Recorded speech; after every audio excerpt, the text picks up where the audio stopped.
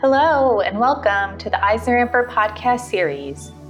I'm your host, Elana Margulies-Snyderman, and with me today is Sameh Ahsan, Senior Investment Analyst at Exome Asset Management. Today, Sameh will share with us his outlook for investing in healthcare, including the greatest opportunities, challenges, and more. Hi, Sameh. Thank you so much for being with me today. Hi, Elana. Thanks you for taking the time to join the podcast with Eisner. Very excited to speak to you. Great, Sameh. So to kick off the conversation, tell us a little about Exome and how you got to where you are today. Yeah, of course. So I'll start off with, on the personal side. I went to New York University for undergrad. And growing up, I was a very big science fan. Did a lot of work in the lab, clinical research during my undergrad. I majored in economics and chemistry, and following college, I think my path forward was to go into, clinical medicine as a possibility. I did take a couple years to further my education with a master's in biotechnology at Johns Hopkins University. And during that period was when I first started to get aware of, the biotech world and the biotech industry as a whole, as well as the biotech on the finance side. There was a class I took with a professor who was a very big VC, venture capitalist instructor. And, in that class, I learned a lot about sort of how biotech companies, are seeded and will go through the process to go through Series A, Series B, and then onto the public markets. And that sort of opened my eyes to sort of a new world that I was not very familiar with.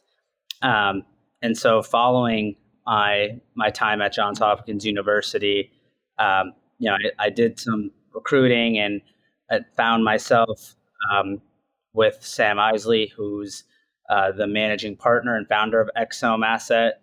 I initially started off as an intern covering gene therapy, as that was sort of my background in research.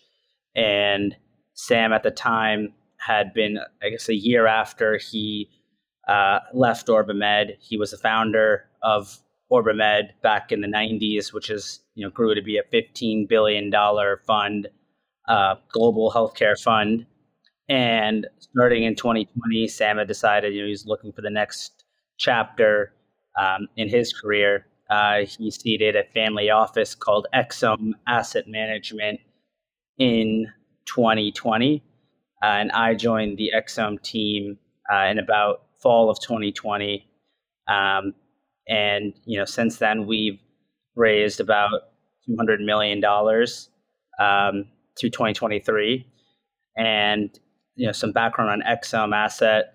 We are a global healthcare fund. We have two strategies: a developed market strategy focusing on healthcare in the United States and Europe, and then another strategy focusing on emerging markets healthcare. And over the past few years, we've had a lot of success. I'm now covering the therapeutics between biotech and pharmaceuticals at Exome. Great, Sameh. So to shift gears, love to hear about your outlook for investing in healthcare. Yeah, of course. So, we definitely think it's a very critical time for healthcare investing. Healthcare has definitely lagged in 2023 relative to the general market. And that's been weirdly both in sort of the defensive names such as pharmaceuticals, managed care, as well as some of the more risk-on names such as biotech and life science tools. And obviously, part of that might be due to the euphoria of tech and AI, which has clearly put some pressure on the healthcare market. But I think looking forward, we're entering a really critical time. Obviously, there's some really hot themes in the healthcare world and specifically within drug development as it relates to obesity and gene therapy and gene editing, which are taking major steps forward. Salma, I'd love for you to touch on where you see some of the greatest opportunities investing in healthcare and why. Yeah, I think, as it relates to therapeutics, there's the ample space right now, especially within the rare disease market. The FDA over the past few years has really increased the flexibility of, and on rare diseases in particular.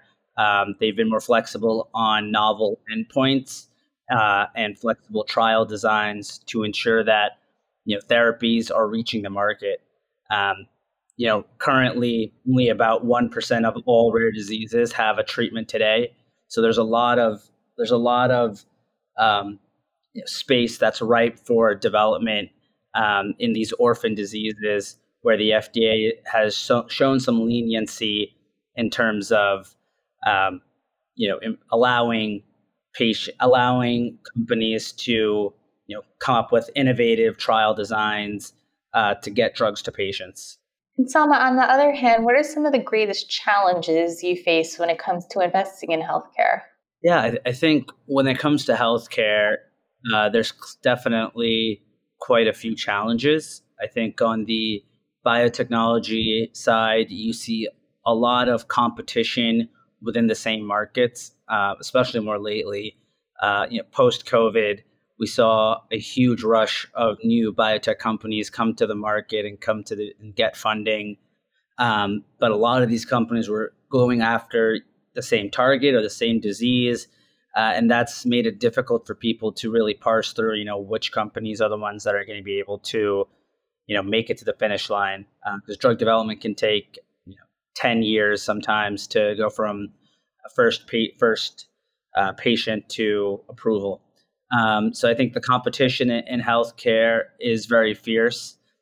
You obviously also have political and government intervention, such as the IRA, which is now starting to um, set drug pricing negotiations. Just this past week, we saw the first 10 drugs that Medicare will be negotiating on behalf of CMS starting in 2026. So you have a lot of factors both on the competition side and Congress to account for when looking at healthcare companies. Salma, I wanted to go back on something you touched upon earlier in our conversation about weight loss drugs. And I know there's been a lot of news about them. So, would you be able to describe for listeners how they work and the impact these have to our healthcare system? Yeah, of course. So these obesity drugs that you're probably hearing, such as Ozempic, Wegovy, Manjaro, they've actually been around for quite a long time. GLP-1s as a mechanism of action has been has been approved for about 20 years. Some of the older drugs include Saxenda, Victoza, Ozempic, Rybelsus, Trulicity. What we've seen in the past few years is companies like Novo Nordisk and Manjaro have now evolved the innovation of these drugs to the point where not only are they able to provide glycemic control for type 2 diabetes patients, but they're now able to impact weight loss in a meaningful way.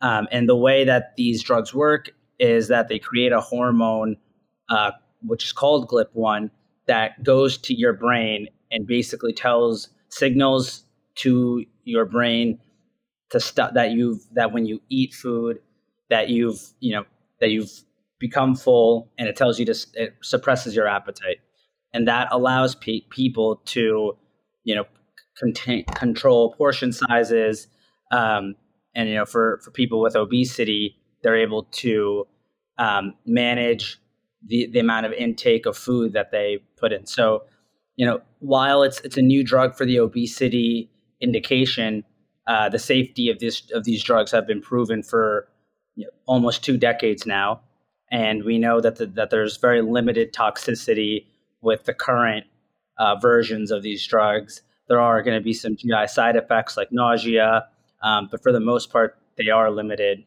Um, and more recently, Novo Nordisk unveiled the results from the SELECT trial, which tested the cardiovascular benefits of Ozempic in an obese population. And this study showed there was a 20% improved reduction in heart attacks, stroke, and death in patients that were taking Ozempic versus patients that were not taking Ozempic. And this development is quite substantial because it should allow for more coverage and reimbursement and payer access, whether it's commercial or Medicare, to come forward to fruition. Sameh, we've covered a lot of ground today and wanted to see if you have any final thoughts you'd like to share with us or future plans about Exome or anything along those lines.